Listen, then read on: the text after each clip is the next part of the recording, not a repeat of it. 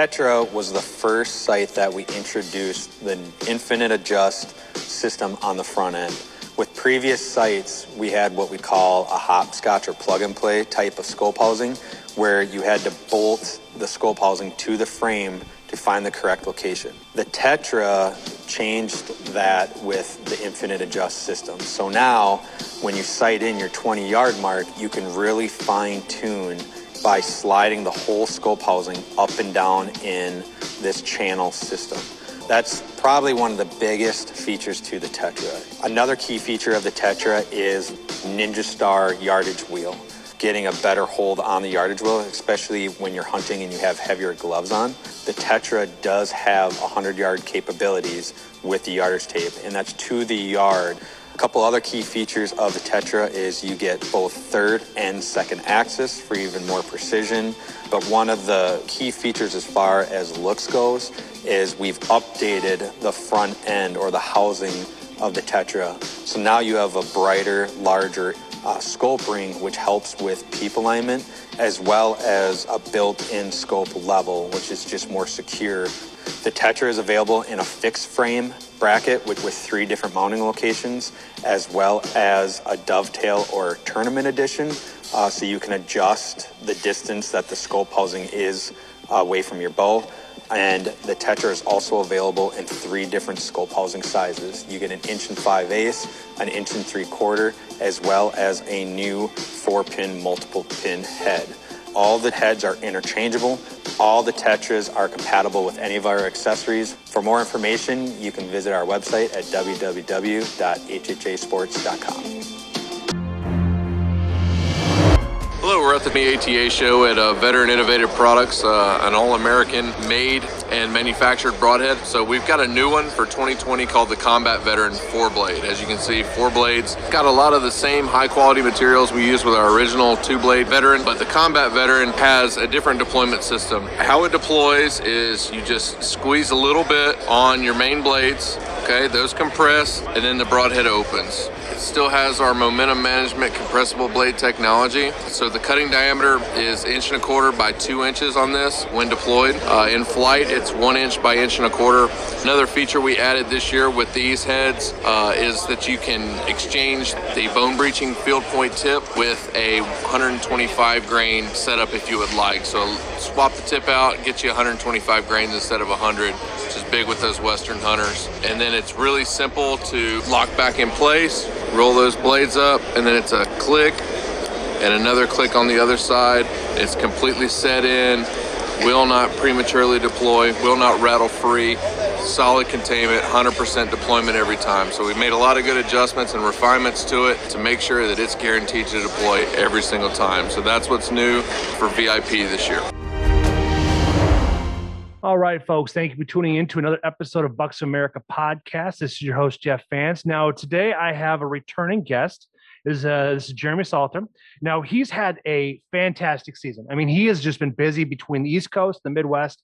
He's been able to help a lot of folks fill their turkey tag, their bear tag, whitetail tag. He's just been having a blast. And we're also going to talk about his son's first bear, which is pretty exciting, especially you get to witness that. And he gets to talk about like what he went through to put his son on a bear and be able to get him and take care of it all in one day. So we're going to talk a little bit about that, but also those who remember from last season, we ended our conversation on trapping, and that's what I wanted to focus on with this right here, because we are going to be wrapping up. Majority of states will be finishing up their whitetail season, and we'll be moving right into trapping, ice fishing, predator control, all that fun stuff. So I think this is going to be a fun conversation, because it's always fun talking to a return guest, because they already know what to expect with the whole process. So Jeremy, man, how you been?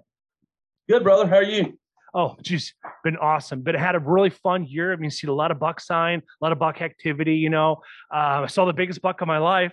That was really exciting. Yeah, it was probably about 160, maybe 170. And the thing was that it came in on my right hand side, and it's like I'm a bow hunter, so in order for me to get right, I had to literally rotate in the tree stand to get to a spot, and it wasn't going to happen. It was just not going to happen. But boy, watching, because the way it worked is it was the weekend of December 4th and 5th. That first weekend of December here in Wisconsin. and I was hunting on public land, and it was on that Saturday afternoon. Sat that morning, saw a lot of buck activity. I think I saw 6 or 7 that morning, but all of them real small. They're between 4 to maybe a small 8, but they were all like, I just wanted to see them grow. And it's good to see all that stuff, especially on public land, surviving the 9-day hunt. And then I was showing I have the picture of it on my phone, but I'll have to send it to you. But it was a buck that it's like I had an opportunity to shoot him back in November, but it's like, it was the day 1 of the hunt, and I had 3 more days to go. And now in hindsight, I should have shot him. But the thing is, like, he made it survive. So it's like, well, now it's like, get to possibly see him here, hopefully between now and January 31st. If not, I'm not going to lose sleep over him. But getting back to that story, though, continue on where I saw the big buck. So it was pretty much an all days hunt. Started up right before sunup, and that morning was pretty fun because I heard the owls going off. I heard the turkey. I had turkey. I scared turkey out of the roost, which is pretty cool. And I had 4 little raccoons all walking around me. Like they're just all minding their own business. And the 4th one looked up, he saw me, we made eye contact. It's kind of like, well, you're just going to keep going because I'm not going to waste an arrow on you. So as the day went, I had a lot of activity with does and bucks. I probably saw 9 does over, but overall I saw quite a bit of interaction because I sat right in just a nice transition area from bedding to where they were going to be going for water and stuff like that. Because it's like I just watched them throughout the days. Or throughout the year, watch them go down to water. So I just kind of figured a nice spot where I can set up and be ready to rock and roll, get up into a tree instead of sitting up on the ground blind, sitting down on the ground blind. So it's like, well, I'll see how this all works out.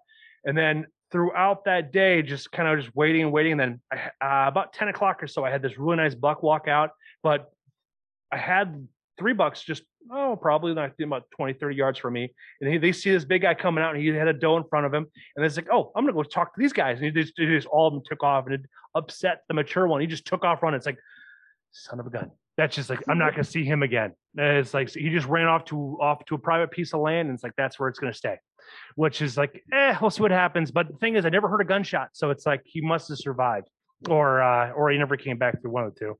Anyways. As the day progressed, it got about, 2:33. So it's like I'm getting bored. Not any activity, kind of completely slowed down. Daylight's coming or sunset's coming up. So it's like, well, I'll just try bleating real fast. So I bleated a couple times. And next minute, I start hearing footsteps. And it's like, okay, well, I set myself up to where I saw the bucks that earlier that morning walked out. No, the son of a gun decides to walk out parallel to me, just a hair upwind. And I'm sitting on my right-hand side, and it's like, there's no way. I'm trying to remain still, and I'm trying to walk as he's walking, trying to position myself to get onto my left-hand side to draw back. And he walks underneath, and he comes down this ravine, walks right back up, and the rack was just marvelous. I think it's probably, let's see here, probably the one back up in your corner. I'm in the on my side, it'd be far right, you're far left. That wide, nice and tall. Oh man, it's like I don't get buck fever because it's like I don't have that adrenaline dump like I used to, because playing paintball for a lot of years, you just kind of you learn to control that adrenaline rush. So it's like it doesn't really faze me much. But my biggest thing is like I need to get to work. I need to figure out how I can rotate in this little bitty stand here and get to my left hand side here. But there's no way to happen. He got parallel 15 yards out, and I'm halfway through my transition, and he looks up and he just kind of walks backwards. He walks back. Didn't even snort, didn't even bring up his tail, nothing. He just walked away. Because like this guy knows I don't have a shot on him. It's like he knew. And it's like must have been in his bedroom, because it's like he didn't walk very far, didn't run off, didn't get scared or anything like that. It's like it was really quite spectacular to see. It was just like, because you've seen when you have a big buck, and especially you have the experience of like your first time seeing that big guy walk out in front of you. It's like, don't screw this up. Right. Yeah, there's a lot of things going through your mind. So I sat back up on Saturday, same spot, and this time I sat on the ground because maybe this way then I have a little more flexibility. He never came back out. He did not give 2 shits. But a doe did come out. She came out 30 yards, punched straight through her. She toppled over 40 yards, and that was pretty well solid, So I did end up with the hunt with getting someone about 10 o'clock in the morning, stuff like that. And then it's like after, I didn't take a whole lot of pictures with it because it's like, I had to get busy because it's like, well, I'm on public land, so it's like I'm going to try to get my stuff, get it all butchered, get it all taken care of, and then get it all taken care of and stuff like that. But Yep. yeah, it was just a fun so far. Been a really rewarding season. It's not about the kill; it's about that adventure. And I never thought I was going to see this many bucks. Like even back in September, I had an 8-pointer walk 30 yards to my right. Could have had a shot, but the way all of the twigs just crisscrossed, I wasn't going to be able to pull off a smooth shot. I mean, it'd be a 1 in a million with being able to get through this tight cluster. Yeah, that's good. I didn't. For me, season was really quick. I had like 2 weeks before I left, and we went out a few times. And girlfriend, she shot a couple does last night for the end of the season, and yeah, so now we're falling into late muzzleloader. Maybe get a chance to maybe try to go a few times late muzzleloader. We got some food plots still looking good. So yeah, we just need some colder weather and some snow, man. We could get going, girl. Watch out. Hold on. Go lay down. Go lay down. Lily, go lay down. Jesus. Go lay down, girl. She seen me look at her. She thought I was talking about her. Hush, hush, hush.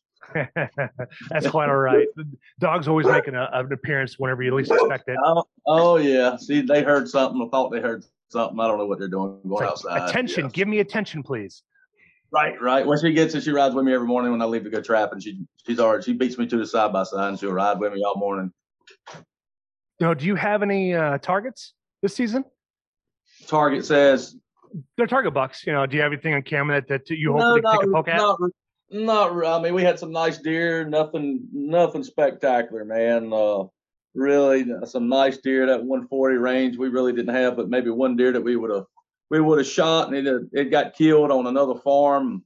It was a really nice deer. It just got killed, I guess, a couple of days ago. But yeah, I mean, just one deer. The rest of them, I mean, really respectable deer, but nothing that would, really get you excited and make you want to get up and go. I don't know if this winter got them or what, but it seemed like the horn growth was down compared to, recent years. I got you. Now, do you put minerals out just to kind of keep them fed throughout the season or not? No, we just do. We got food plots. Food plots, standing beans or standing corn or, turnips and radishes. Yeah, okay. I don't mess around. Don't mess around with any minerals or anything. That's just, you're looking for trouble. How so? What do you mean by trouble by that? You can't, if you got it on a farm, and we ain't putting minerals out. How about that? Okay. All right. I got you. Yeah, I don't want to deal with, if you end up shooting a great big deer on a farm and you got minerals somewhere on that farm, it can turn into a DNR issue. Oh, no kid. I didn't know that Iowa outlawed. Yeah, I mean, you can't bait, and you can't hunt over bait. And I just, we just don't put anything out like that just in case a guy shoots a 200 and, new world record deer. I don't want any mineral blocks on the farm that would happen on. That makes perfect sense. I don't blame you. Yeah, it just gets rid of some headaches that you might have. Yeah, it's like this way. Then you can just go look and figure out what naturally you can plant in there to figure out. Like I said, we got turnips, radishes, soybeans. And the more you plant, the more deer you get. So that's kind of where we're at on that. That makes sense. I follow your logic on that whole process on that right there. Yep. Yeah, no troubles that way. I don't want any troubles with anybody. So just try to stay just with the food plots. But yeah. Okay.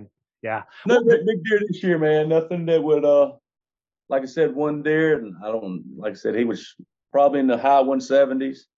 A lot of 140s, 130s, maybe a couple 150s. So, well, you hopefully maybe just get out there and have fun. Maybe fill a doe tag or something like that while you're. Oh yeah, if I get a chance to go, I'll go shoot a doe or so. But I'm just trapping now and just working a little bit and just trapping, man. Get up in the morning, go run traps, and then I'll go to work. And yep. That makes perfect sense, man. Because you've had a really warm winter down there so far. I mean, was it last Wednesday? You guys were almost 80 degrees. Yes, it was just ridiculous. Yeah, we had friends here that were shotgun hunting, and it's like you're going hunting in a short sleeve T-shirt, Oh, it's so frustrating. Even up here too, it's like it's been warm. It's been warm, cold, warm, cold. It's like we want to get that deep cold, but it's like we're not going to Right. see that I mean, until. the deer movement's still been steady. I mean, it hadn't affected the deer like we thought it would be. Yeah. Nothing like it would be if there was snow on the ground, but still the deer have been moving. And then we had a terrible windstorm last week, right in the middle of hunting season, and wind blew. We had some registers at 82 mile an hour. So. Ooh.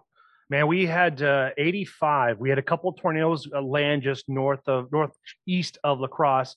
I have a buddy of mine, Martin Enor. He's been on the podcast. He lives in Cedar Rap. He lives right where all the things hit, but the wind managed to cause electrical fire, so he lost everything. And man, no good. That's terrible. Well, the cool thing was that another podcast guest, Tyson Trunkhill, he runs Sticks and Stones Archery there in Denver, Iowa. Now, he also does a charity for veterans and EMS and police officers where people will donate an old bow that's not being used, and he'll spruce it up and get them put it in their hands.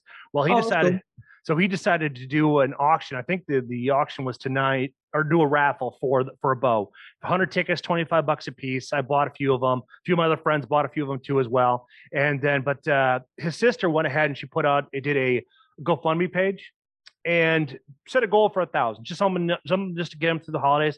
They crushed it by it ended up being like 47, almost 5,000 in just a matter of just a few days. Yeah.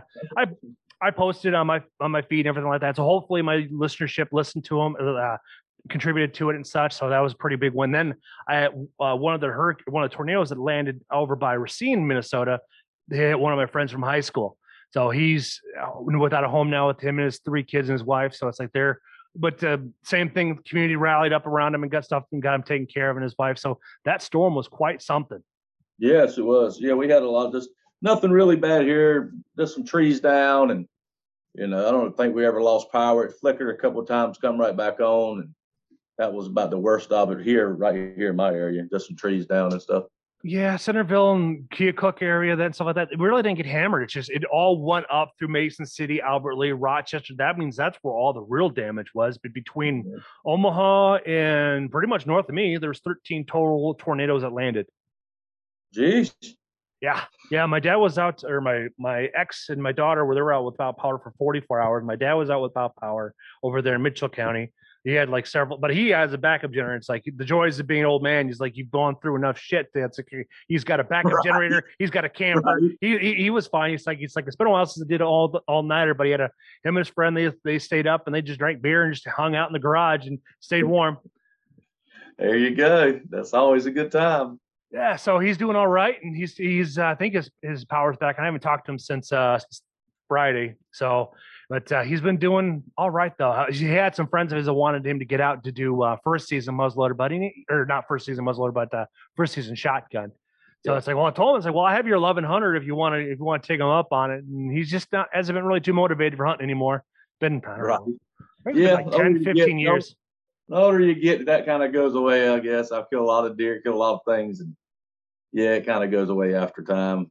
I'd rather watch somebody else. I get just about as much enjoyment watching somebody else kill it as I do killing. That is a big reward. Now that's a good segue into talking about your son, man. Your son's 16, got his first bear. Give us a little story behind that. Yeah, so I had just a day. A good friend of mine that I bear hunt with, Stephen Proctor. I've known him all my life. Me and him deer hunted, bear hunted, done a little bit of everything together. And he's in a club there. It's just a bear club only. We run dogs for bear, and it's a huge chunk of ground, 70,000 continuous acres in one block, private ground. And I got an invite to go. I told him what the deal was. I said, his son's just a little bit younger than my son, but he's killed a bear. So, and I've killed bears. Stephen's killed bears. And I wanted to get Cody one killed, so we took off. I left the lodge at 3:00 in the morning, met Stephen at his house, and we struck out from there. And it's about a 2.5 hour ride down south, and the really south, North Carolina, I guess. And got in, got a bear started dumping dogs to it, and had it treed. And it was like 290 off the road. 290 off the road in North Carolina might as well be a mile as thick as it is. Uh-huh. And we cut our way in. I don't know, took a hour and a half or so to go 290 yards, and got in. Dude was a smaller bear. Got Cody on the gun, got the dogs pulled back from the tree, and I said, "Whenever you're ready, son." Boom! Before I could shoot him, he had already shot him and knocked him out of the tree. And we just run over there and made sure that the bear was had passed away. And yep, so that was how that went. Then the guys come in. You can hear them coming with chainsaws because they don't know how big the bear is, and we don't either until we kind of get him on the ground. Yeah. And so I just radio to the guys, "Hey, we don't need a chainsaw. We'll just cape him out and debone him right here, or quarter him out right here." So we caped him out, got him strung up a tree, caped him out, and got him quartered. And then all the other guys showed up. We got hounds and bear, and started running another one, probably in 3 hours, 2.5 hours. That was all said and done, and we got running more bear and got to see a lot more bear. And the kids were excited, and yeah, they were. Cody was on cloud nine. So I was too. Yeah, I got this. I don't get to see them as much as I'd like because I live up here and they live down there. So yeah, it was something really cool to enjoy with my son and one of my best friends and his son. So yeah, it was a really good time. That's fantastic, man. Tell your son congratulate from us here at Bucks of America. Yeah, appreciate it. So now, since this is his first bear, does he have anything special in mind for it, or is he just gonna? No, we're just gonna soft tan it. That was it. It's not a. He can't. All he can do now is go up from bears. I'd hate for him to kill a 600-pounder because then he really ain't got nowhere else to go once you kill one. When you get him that big killed.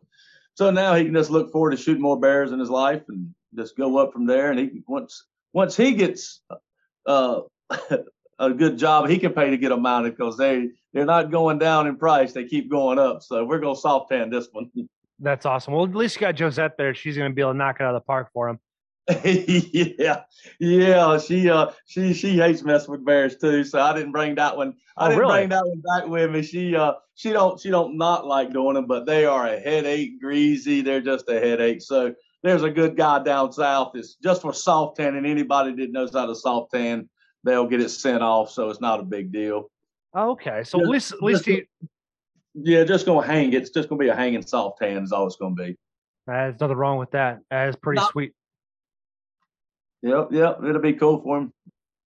My wife's uncle passed away here earlier this year, but he used to live out when he was around. He used to stomp around out there in New Mexico, and so what he would do is he would actually, like, for those who wanted to donate their hides or something like that, whether it be elk or coyote, something like that. Well, what he would do is he would do all the stuff to it, but then he would turn around and he'd paint it. He'd stretch it all out and put it in a frame, and he'd paint something on it as a commemoration for it. And like that was one way.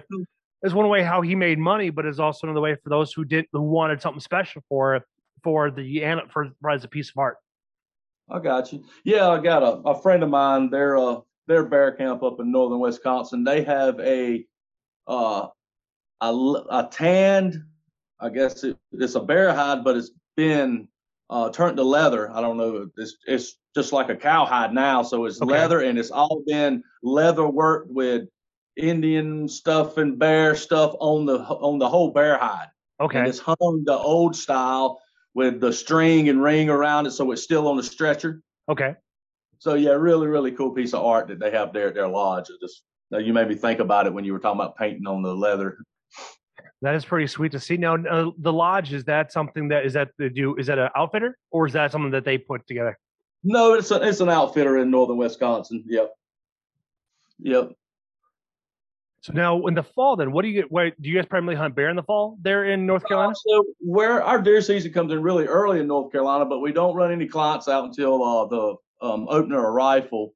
And so I think we had 65 or 70 people this year come through. And I did that from the 15th of October to Thanksgiving week. I run that many people out of camp.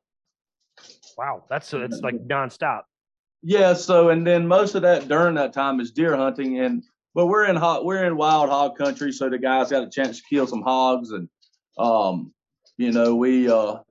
an all inclusive lodge. We do a 5-day hunt, and that's all your food, lodging, back and forth to the properties, and you're cleaning and caping a deer and quartering out and everything.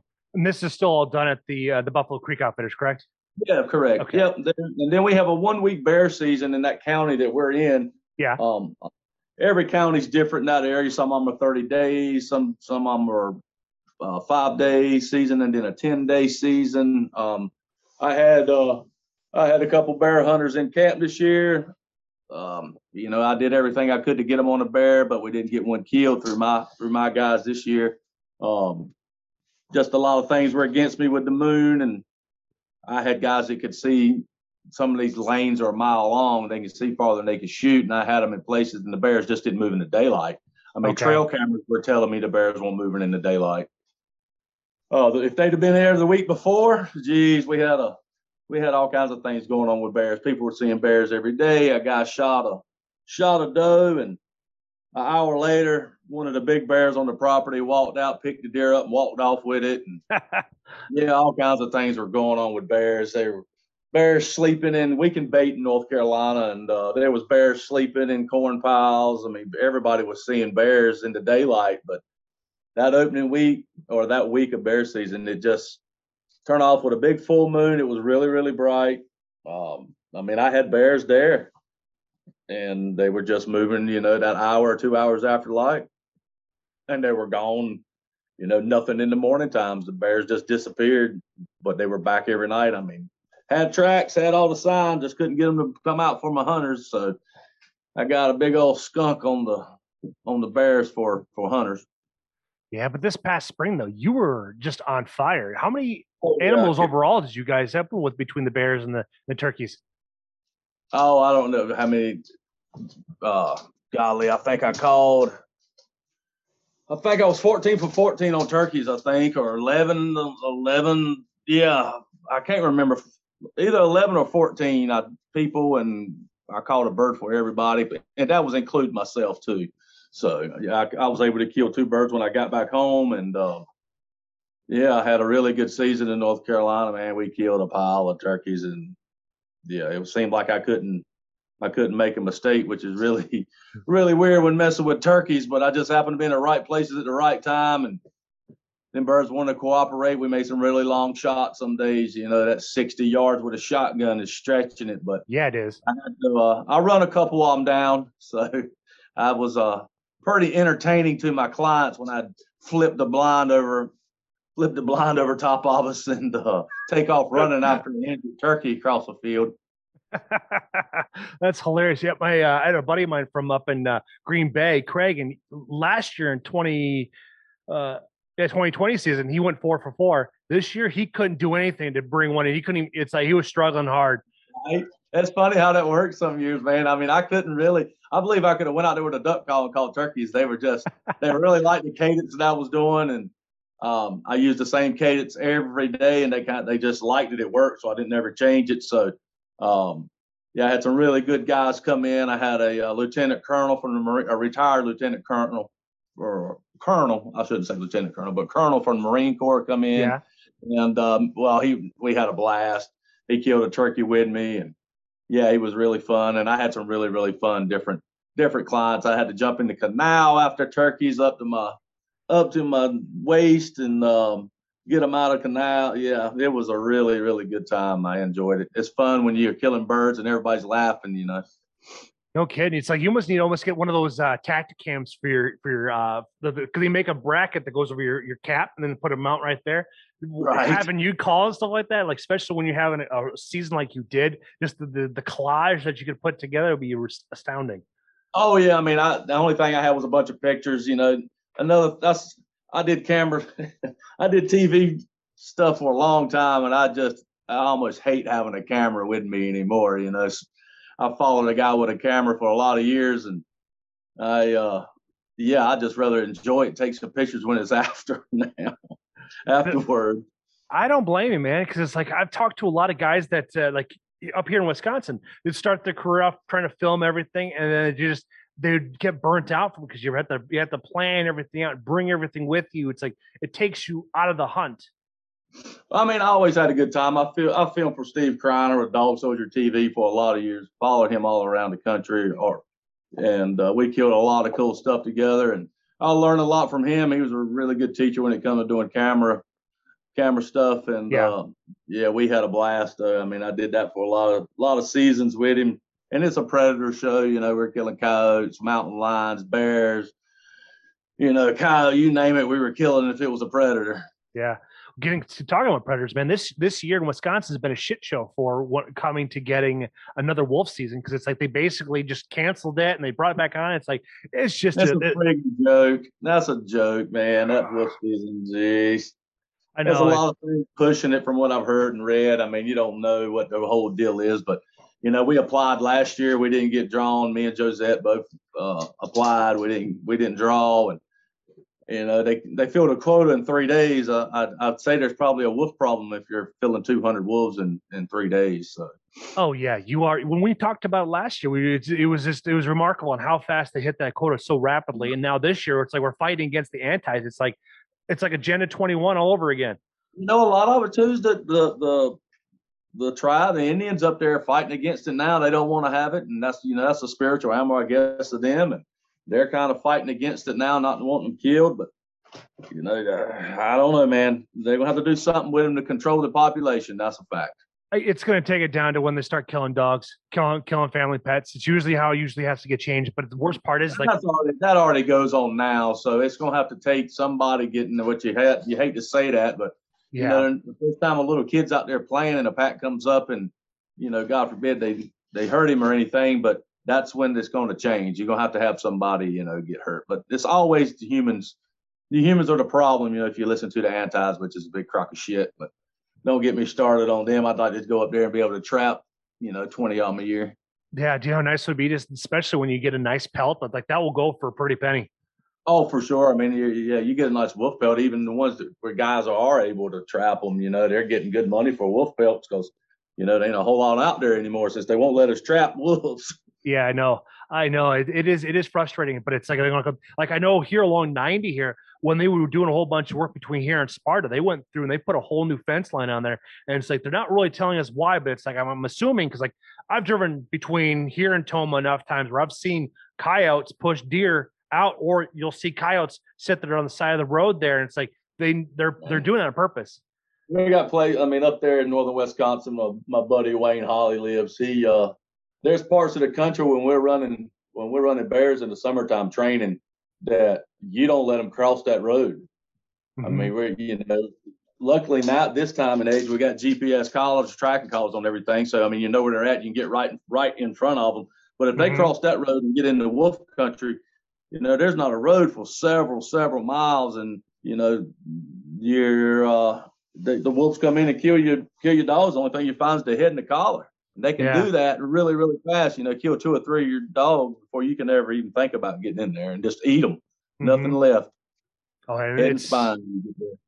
That is so true. They're amazing apex predator, but boy, they're literally the serial killers of nature. You know, I've listened to. They just kill everything. I mean, there's no stopping them. It's like I'm listening to there's a professor out of New Mexico, Dan Flores. He's written a couple really good books about coyote and like the whole history behind it and such. And very, very interesting guy to listen to. It's like I would like to almost want to go down there just to listen to his lectures, because I've heard him on Joe Rogan's podcast, and like he's one of those guys that captivate you so much. All you do is just sit back and listen, because it's like he's just so full of knowledge, and how he strings his topics together is just poetry.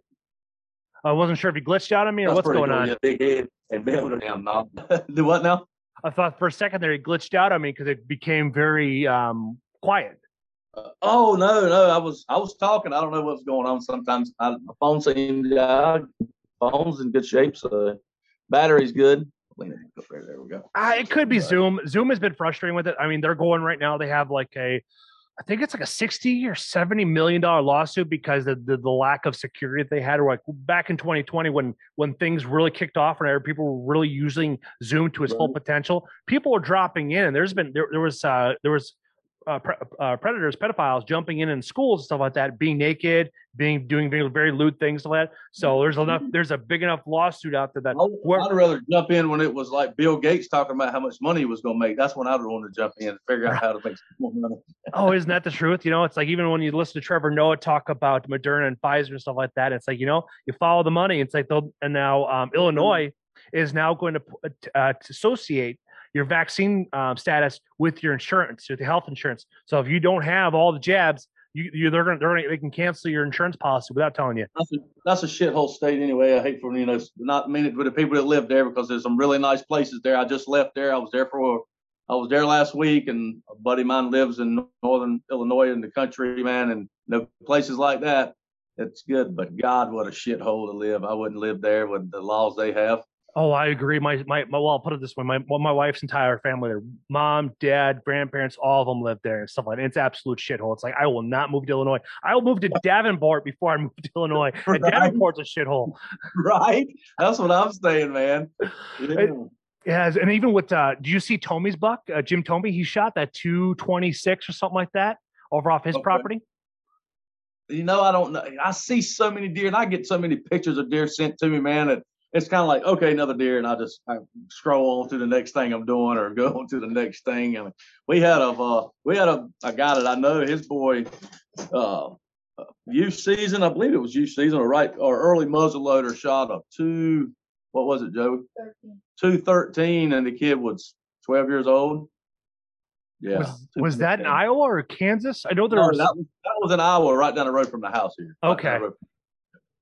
Well, now getting back to the whole thing about having mineral blocks on your property, talk about opening up a whole can of worms. Right. I mean, if the wrong person comes in, you can have all kinds of problems, and And sometimes the worst part is sometimes hunters could be the worst thing, because there's going to be people that could be neighbors that could be jealous of them, and then all of a sudden trying to fill their inbox or email box full of garbage that's not true. Yep, that goes on all the time. Yep, that goes on, and you won't believe some of the shit guys will do over a damn deer. Oh, well, even my Facebook page, I'll get nasty emails and comments and stuff like that, especially when I post a successful harvest, or some of the nastiness that come out of the anti-hunters, like the ones that actually. Oh, dude, it's crazy, man. It's crazy just the things they say about, I hope they see your kids with, and I've dealt with that over the years, and I just block them. I don't even give them the damn. Yeah, I just don't even comment. Just block them and go on about my business. That's exactly what I do. All they want is confrontation, and then they just twist it and turn it any way they want. But yeah, I don't deal with that shit. It don't bother me, and I'll just delete them and go on about my day. That's the best way. That's the best approach here. But now getting to the meat and potatoes is trapping season. Now, last year we talked about how you got into it, the traps you use. So. Yep. What do you want to talk about now? What do you want to teach the listeners about this? It's getting ready to be prime time. The first prime right now here, and in most places here in the Midwest. I snared one this morning, and I don't have a pile of coyotes sets out right now, just because I'm kind of waiting. I don't want to get a pile of them out and then have a daggone 6-inch snowstorm and then have to go pull everything, because I learned last year I'm not foot trapping in the snow. It's just a headache, no more to coyotes than what we have. I'll just snare everything. Some guys don't like that, but I'm stacking fur up when they ain't catching anything. So that's the snaring is what I'm getting ready to go do, man. I got a few coon DP dog proof traps out, and I got a couple coyote dirt hole sets out right now, and yeah, I'm just, like I said, dude, I'm waiting for it to snow, man. That's what I like now. You can cover so much more country, and I can put snares out everywhere, and I can really see where everything's moving in the snow. Yeah, that's what I'm waiting for it to snow. Then I can pull all my other crap, and just work on snares. That's a fantastic thing. So why do you prefer the snare over some of the other traps that are out there? The snares it's really easy to set. I can put out, I can put 100 snares out in the time it would take me, I wouldn't probably be able to get 15 or 20 dirt hole sets, and I could put 100 snares out in a day.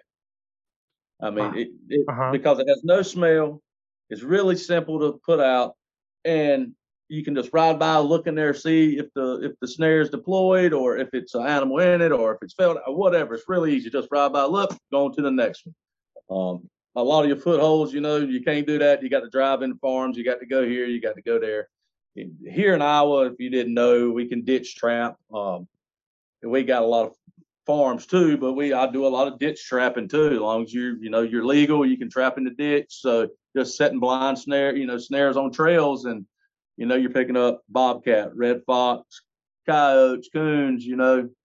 Everything uses these game trails, so you never really know what you're gonna have in the mornings. It's not like you're really focusing on one animal. That is very true. Because I mean, you got a bobcat already. You got a few coyotes yesterday. You got two of them, right? So, and then today you got another coyote. So, which is nice. Now, what do you end up doing with the hides? The one I caught today was mangy. So, I mean, you hate to say it, but you know where he goes. And Yeah, the other two I got, a good friend of mine, Dale Billingsley. He owns a bait and lure company where he sells all the bait and lure that I'm catching all this stuff with. So, I mean, there's no money in trapping. There's a little bit of money. I take that back. There is a little bit on some animals right now. But what we usually do is do a little horse trading. I'll trade coyotes and coons for bait and lure, and that's kind of what we've been doing. And I keep in with some fur. If it's a really, really nice coyote, I'll cape it off and send it off and have it tanned and just to hang in. I got a whole rack full of furs hanging in the other corner over here. But bobcats, I usually try to keep them all unless somebody really wants a good bobcat pelt.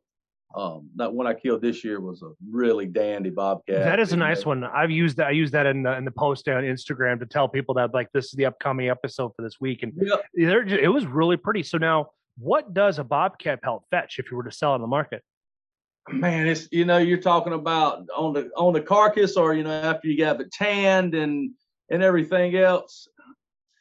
It's a lot of different variants that go with bobcats, depending on how spotted they are, how big they are.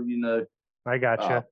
They could go anywhere from $50 to $300. It's a kind of a big gap in there, depending on the cat, depending on who wants him. Makes sense. That makes absolute sense with that whole aspect. First to worst, everything's down on fur. I mean, little minks, right? Just a little mink is bringing $10, which is pretty good for a mink. It's the days of $70 coons you'll never see again.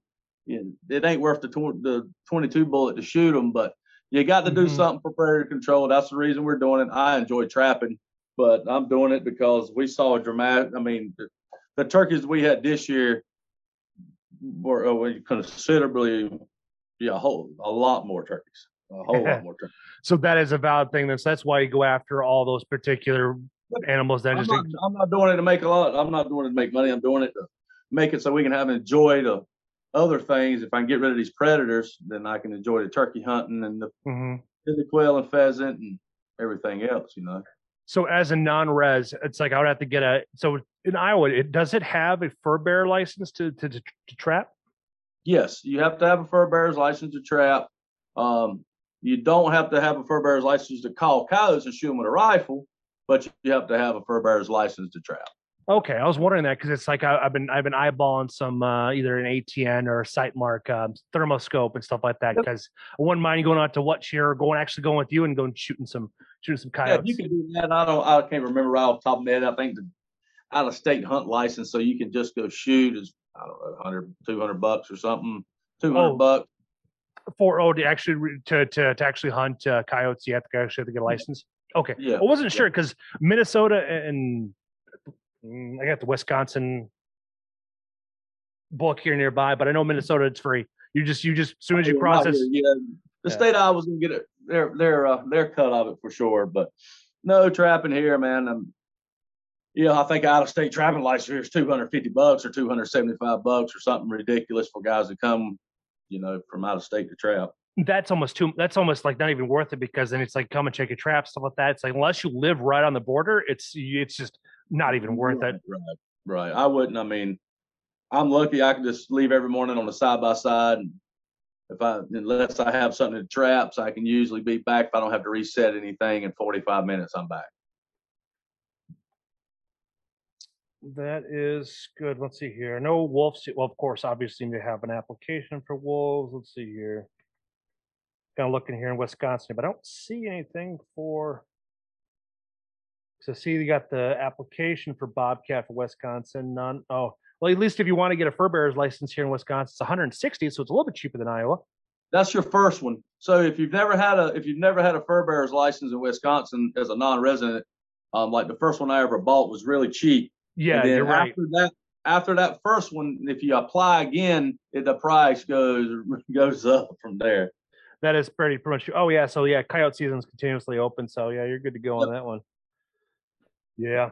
So yeah, because they're such a nuisance. And yeah, because I would like to go down there and actually be part of a go, like just hop in the tractor with you and go check out that. Then maybe I'll talk to Doug because he doesn't live much farther than from over there in Watch here, and see because he's got some coyotes and he's got some bobcats and he also has some coons that needs to get removed off the land there. There you go. Yeah, get it. I'm working on them. If I went and dumped every trap I had, I would. I mean, obviously up my odds. The more steel you put in the ground, the better your odds are. But I'm just got other things going on. I wanted to catch a big cat, so I caught a big cat. I've already, caught some coyotes, and I'll work on the coyotes a little bit more later on in the year. We can trap it in January. So yeah, for snowfall, nice. Man, I'll throw a bunch of things up. Now, for bobcats, what is the larger of the two? Is it the females are bigger than the male ones, or the males bigger than the females? Or no, the same size? Seem to be bigger. The ones that I've caught. Last year I caught 2 toms too, or killed 2 toms too, and yeah, the males seem to be bigger. And then it also depends on weight wise if he's full or empty. Meaning if he's ate anything, he's usually full. That cat I trapped there week before last or so, he was full. He had ate something. He's whole in the freezer right now, so I hadn't even got him caped off or anything. I'm trying to figure out what I'm gonna do with him. I live with a taxidermist, but sometimes it's a little hard to get anything mounted when you live with him. Yeah, I could see that being a struggle. It's kind of like dating a masseuse. I can't see her face, but I'm pretty sure she's probably doing like this to me. Oh, that's okay, Joe. That's funny. No, because that's one thing I need to add. I haven't had a taxidermist on my podcast, so I almost have to have Joe on here if that's something she's interested in. So not tonight, but I have to talk to her and see. She's really, really busy, so I have to see. Well, it's like it ain't gonna happen anytime now because everybody's dropping everything off. So it's like I am not gonna get in her way of making money. Right. Yeah, it's nonstop. It was there for the beginning. When I was in North Carolina guiding, she was busy. Now she's trying to get some stuff out the door, mountain stuff, and then it's still about every day, 2 guys that hadn't caught or anything just to get 2 caped off and skull cap so they could get them back to Georgia. You can't cross lines with any brain matter or any spinal matter or anything from state to state, so they had to come in here and get them caped off. So she was out there in the shop caping deer off and caping bobcats off to mount, and she's busy today too. I don't blame it. So now, have you started picking up a knife and helping her out with stuff, or are you just kind of leaving her to it? Well, whatever she tells me to do. Oh, I gotcha. Whatever she tells me to do, I just do it. Don't blame. Yeah, it's just easier just to go with the flow. It's like, all right, I'll help you out. Yep. If she needs me to do something that I can do, I'll do it. If I don't want to screw nobody's stuff up, so I'm kind of limited to what she'll let me do.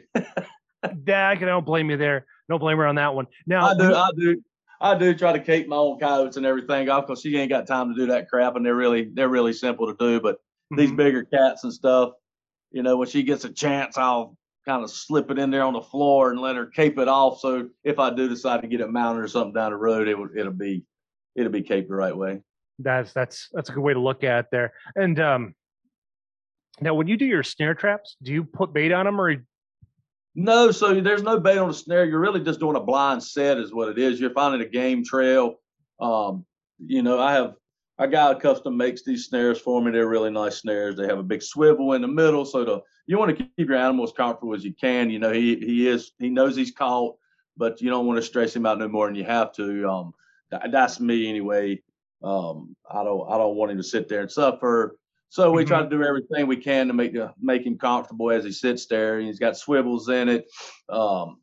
It's got a 250-pound breakaway swivel in it. So I mean, if you do get a deer or something that's big enough to pop that, it'll bust that snare off, and they won't sit there and kill the animal or whatever. It does, but no. Back to no bait, no anything. That's a good thing about the snare. You go up there, you touch it one time, you get it hung up, and then they can sit there all season. I mean, the wind sometimes blows them down. Deer kick them over. Yeah. Obviously, if you catch something, it usually just destroys that snare. And I save all my So you usually replace the snare. But that's one of the really good features about guys that are just maybe trying to learn how to trap is it ain't rocket science with a snare. You find a game trail.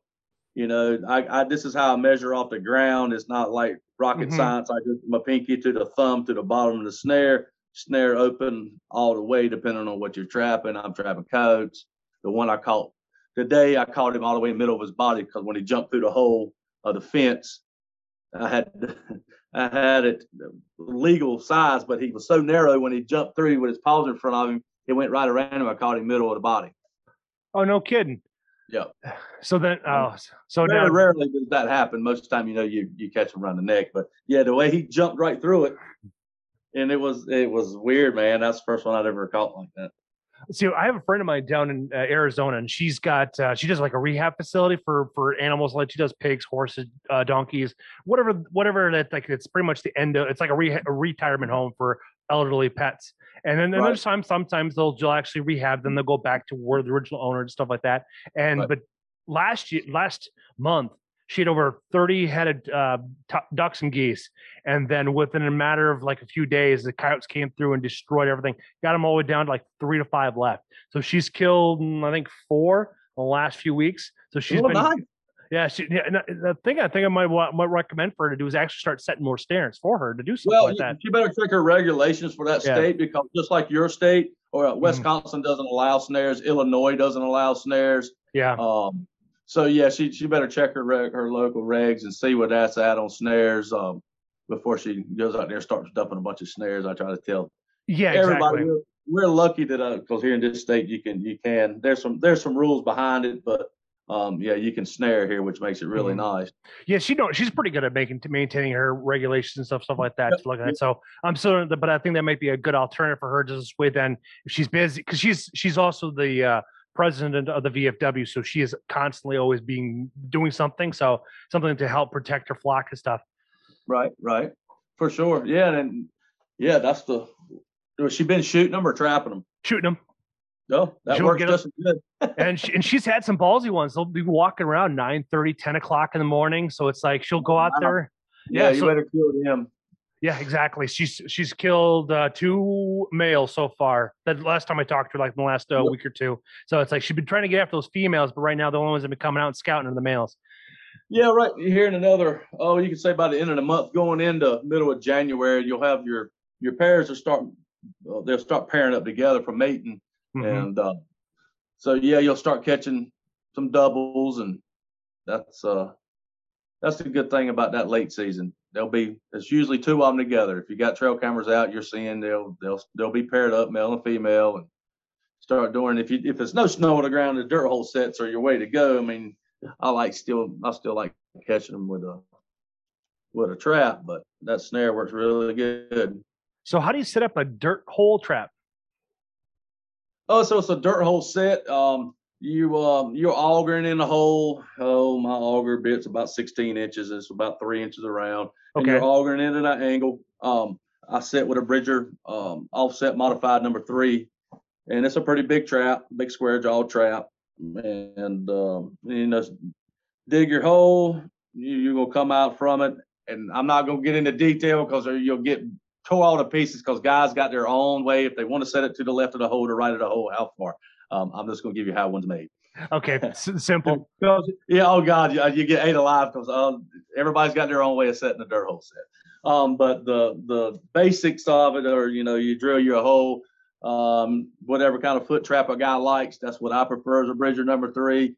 And if a guy likes it a little to the left or a little to the right, and whatever distance he wants, and then you dig your hole down, set your trap, sift your dirt, get it bedded in good, and then you'll just add whatever bait you like and a lure. Bait goes in the hole, lure goes out of the hole up on top a little bit. Late season, a lot of guys are going to use a skunky based lure because it's in cold weather. It seems to carry the scent farther, being a skunk based lure. Put your pan cover on, set your trap in, cover it up, and the thing about trapping, you can put as many traps as you want to, but if you ain't got coyotes, you ain't gonna catch them. It's all about location when it comes to coyotes. You got to know coyotes are there. Get out. I tell guys, get out the side by side and walk around a little bit. No kidding. That'll teach you a lot just by getting off that side by side, walking around in the woods, the ditches. We have a kill ditch where we throw all our deer scraps and stuff from deer, and I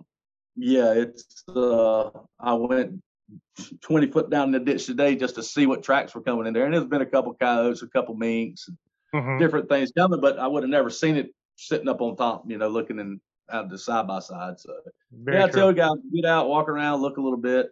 Dirt hole sets that's one of the main people been doing that for 100 years, man, doing dirt hole sets, and there's all different kind of sets you can do, but that's you talk to 10 guys, 9 of them are going to be doing dirt hole sets. That's the name of the game. Some of them will do a flat set, but yeah, that's what we do.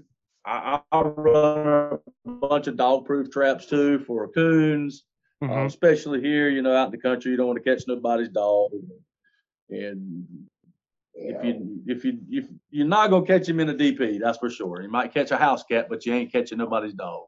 So now, what do you use for your bait and the lure? And see, that's Dale. That is going to be his ingredients. It's usually it can be a bobcat based bait, being bobcat meat, bobcat gland. It's been tainted. Smells really bad. If that gives you a description of I get it. Tainted meat. Some of it's skunk base, beaver base, and then your lures are a skunk base. A lot of them can be different things, and that part I just tell Dale to send me some good stuff, and he sends it to me, and I use it and see what I catch on it. That's where I'm at on that. He owns a really good company, Billingsley brand lure baits and lures. He's out of Bona Park, Iowa. Hell of a nice guy, man. He's a hell of a trapper. He traps about 800 to 1,000 coon in 30 days.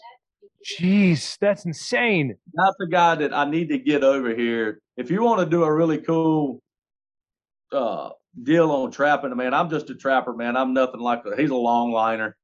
He's been doing it for 40 plus years. He's killed more coon than rabies. I'm telling you, he's killed more damn coyotes than daggone distemper has. He's the guy I should get on here when we do this again, because he's got more stories and more cool things to talk about than what he's seen in his life, That'd be fun. That would be something to do. Like, it'd be fun to do face to face, just to get together, cook some food, drink some beer. He's the funniest guy ever, man. He does the joke. He's a great guy. Well, we should look at my month of January. I have something planned every single week in a month of January. You just let me know. I'll get up with him, man. We'll do a really cool it'd be fun. Dale's done it all. He's rode broncs. He's rode bulls. He's been a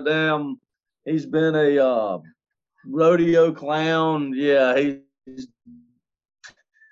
he's done it all, brother. He's good shit. I'm gonna tell you. You get him to start telling stories, and he's a hell of a storyteller, man. He's almost like a folk. Well, they do the folk story, folk tales or whatever. He's just got one of them voices. Super cool guy. But yeah, anyway. Yeah, back to trapping, man. That's where I'm at. It's nothing really. I don't do anything no different than most of these guys that are trapping. I just tell everybody this. It's all about location. Sometimes I'm sloppy, not as being as scent free as I should, but I still catch fur. So whatever, what I'm doing seems to work. So, a lot of guys are really, really careful about being scent free, wear 2 different pairs of gloves, 3 different pair of gloves. And I stopped doing that. I just go set the trap and just try to be as whatever scent free as I can. But yeah, I don't get all into it like some of these other guys do. But what's the average? I had a lot of traps. A lot. So what is an average lifespan of a coyote? I've heard like 3 to 5 years. Is that true, or am I off? I would Or guess probably around here. Yeah, around here, as much as they get hunted, we run them with hounds, we trap them. I mean, everybody's shooting coyotes. I mean, yeah, I would probably guess if he makes it to 5 years old, he's really lucky, and it's probably in some bigger, either up or close to town, Mhm. is where these coyotes are going to live a little bit longer, probably because he just don't get the pressure he would being out here in the country. True. Um, you know, I I would say even like these bobcats, the one that I trapped the other day, I bet that cat is probably 5 or 6 years old. I would guess. We had pictures of him for the last 2 years, and we had pictures of him about 4 or 5 days or a week before I caught him. Okay. Um, but yeah, I bet these cats are living in these big blocks like that. They don't have much pressure. Probably 5, 7 years old. I Hmm. mean, the ones we killed, there's some cats that I was a part of the hunt in Wisconsin. The cat was 11 years old. Oh man, that's old. That's an old one. That's in big northern Wisconsin up, Iron River is where a Hmm. friend of mine lives that I go mess with hounds and run cats and bears and stuff with. Yeah, they got some of these cats just are in blocks that are just continuous mile after mile blocks too. Yeah. So it doesn't surprise me when you have a cat that old when you actually manage to Right. get on top of it. Yeah, I mean all his canines were wore down. They didn't even have points on them. They were all broke off, and Okay. they sent a tooth off and found out how old it was. I was wondering. I was going to ask you that to how they determine that. So what do you got? So you're done going out to North Carolina this season? Yep, for now I'm done. I could have went back and done some this last bear season. Um, I just I had a choice, either I could or couldn't. It didn't affect me either way, and I was pretty tired and wore out by the time I got back home. It was about 45 days, I guess, straight. Yeah. So I mean, we had clients. We had about one day off before clients rolled back in, and like I said, we can bait there. Let's see, we put out 40,000 pounds of corn in 7 8 weeks. Ever how long I was there, we're putting 5,000 out a week. Jeez, that's a lot. Yeah, yep, a lot of corn, man. Said they would bring us 70 pound bags every Saturday. That's insane, man. Yeah, That is and insane. then me and the other guy would we got 4 wheelers and these big wagons we can load in, but you got to handle every 70 pound bag. Hmm. So we Yeah. take off running bait. We could do it all in a day. Now, this is where you need to have a younger guy with you to handle all that extra weight because Right. I brought the boys with me. A couple of my boys. I got two boys. One's 16 and one's 14. So they got their workout one day with me. that's good. It's good to have them around to be able to get that exercise, but also it's like kind of gains that appreciation. So when they see one of their friends or something they know tag out, it's like it's a rewarding season because they know they helped them get that point. Right. Right. Heck yeah. Yeah. They had a good time. We killed hogs or killed a hog. That was a 165 pound boar. We had a pile of hogs in there. Some of them guys didn't want to shoot them. They were there to deer hunt. Didn't want to mess with a hog. Yeah. Yeah, the hogs moved in there at the end of the season. We had a bunch of corn. We had doubled and tripled up baiting some sites just because it was getting late in the year. We were trying to pull some deer and Yeah. Yeah. ended up pulling all the daggone hogs. And when the hogs come in, they kind of push the deer out. So many hogs get in there, start eating off these bait piles. So. No, have But you? no, I could have went back home for bear season, but I decided to stay here. Yeah, 45 days straight is it's a lot. That takes a toll on a man's body. Oh, for sure. Yeah, that work until you're keeping cleaning and quartering deer up all night, and then try to go to bed and be back up at 4, and that's our schedule. Yeah, no kidding. It's like good luck with that. Now, have you run into any hogs down there in Iowa yet, or is Missouri still doing a No, pretty good job of keeping no, them I south? hadn't heard anybody say anything about them. I think they got them coming up in Missouri. Talking to some guys that are down south, down in Missouri. I guess they having a few problems with them, but no, I hadn't seen any here. I know the farmers would hate it, but it wouldn't bother me none. Something else to kill.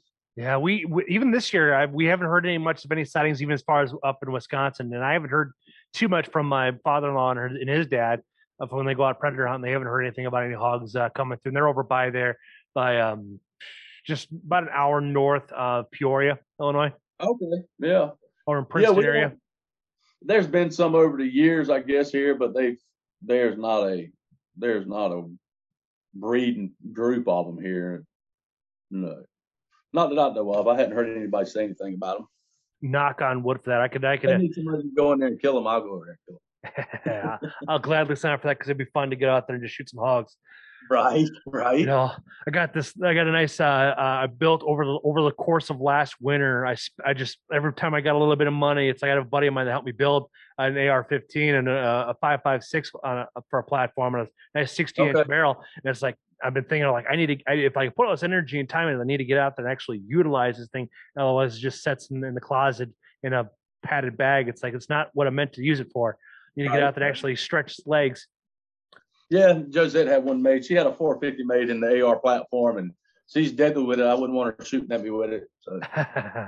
Ben, I got a buddy of mine that's looking to build a 300 pistol with a 7.5-inch barrel. And it's like, man, it's like you just glutton for punishment because the parts are virtually impossible to find for that caliber. Yeah, they changed a lot of the calibers here this year, so I don't even know how many different calibers you can shoot here now. There's a handful of different rounds you can shoot from 45-70 to 375 H&H and all grades of different calibers you can shoot here now.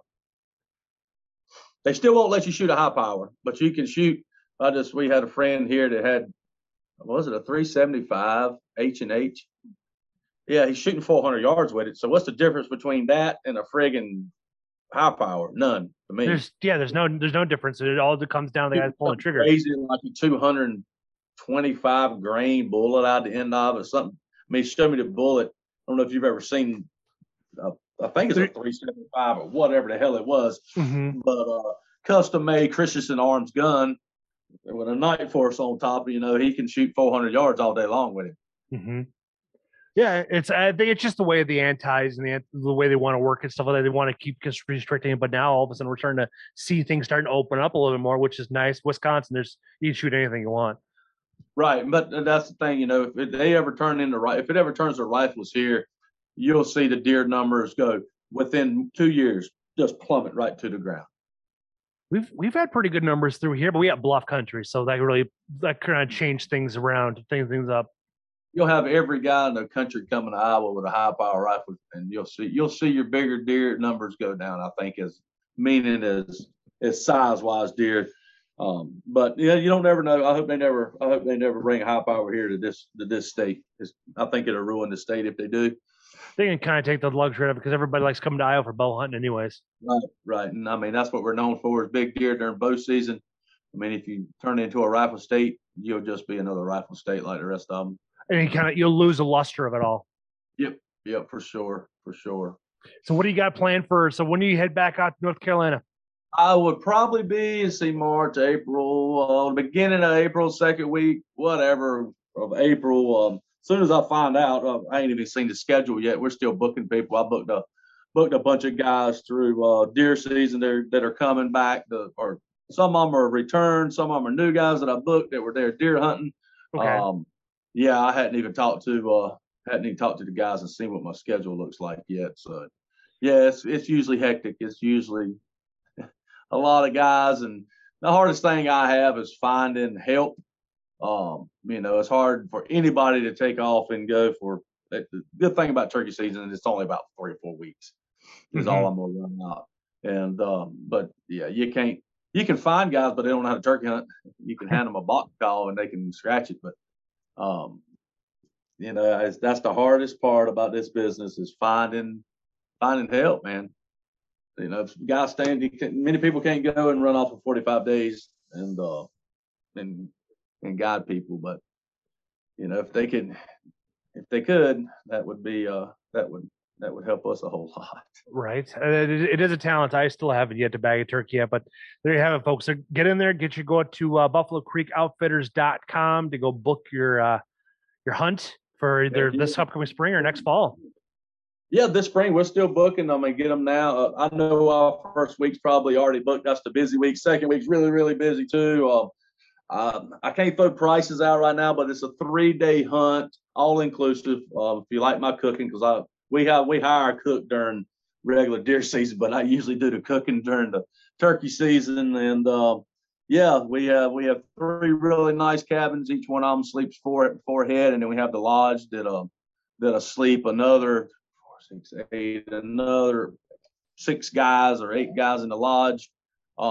Yeah, really good time, man. It's all inclusive. Like I said, I take you back and forth. I guide you in the mornings, and then I set you out in the afternoons, just for trying to catch turkeys going back to roost or whatever. But yeah, and then deer season. Go ahead. I was gonna say you also came up with the group too. What is it, Salter's Badass Cooking? Oh yeah, I've had that for a long time. I just throw recipes and shit on there. Just something to do. You know, a bunch of friends and stuff are on there. They're always sharing stuff on it, and if I see something cool that somebody's cooking, I'll just put it on there. Yeah, no kidding. My sister and I were trying to figure out what we're gonna do for Christmas for cooking. So it's like we're kind of moving away from the tradition of getting after doing like the typical turkey and the ham. So her and I were exchanging recipes about doing stuff with venison. So I'm gonna use some of my dough, and my father-in-law my brother-in-law got some deer meat. So it's like we're just gonna have a hog heaven there, just enjoying some meat. Heck yeah, man. That's the way to do it. For sure. The turkey season should be fun. You know, if any of you guys are looking for deer hunt, we do a really good deer hunt 5-day, all inclusive for just go on a website. The prices they might change from between this year and next year just because everything's going up. Yeah, inflation's a bitch. Yeah, it's a 5-day all inclusive, man, and it's a really good time. You can shoot so 2 bucks and 3 does in a 5-day hunt. Jeez, that's a lot of meat.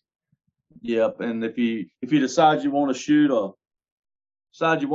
hog through the lodge rules, it just takes away from one of your deer. I mean, that's all it does. So you just can't shoot 5 deer anymore. It takes away from one of your doe tags for us. So okay, that's a good trade-off then.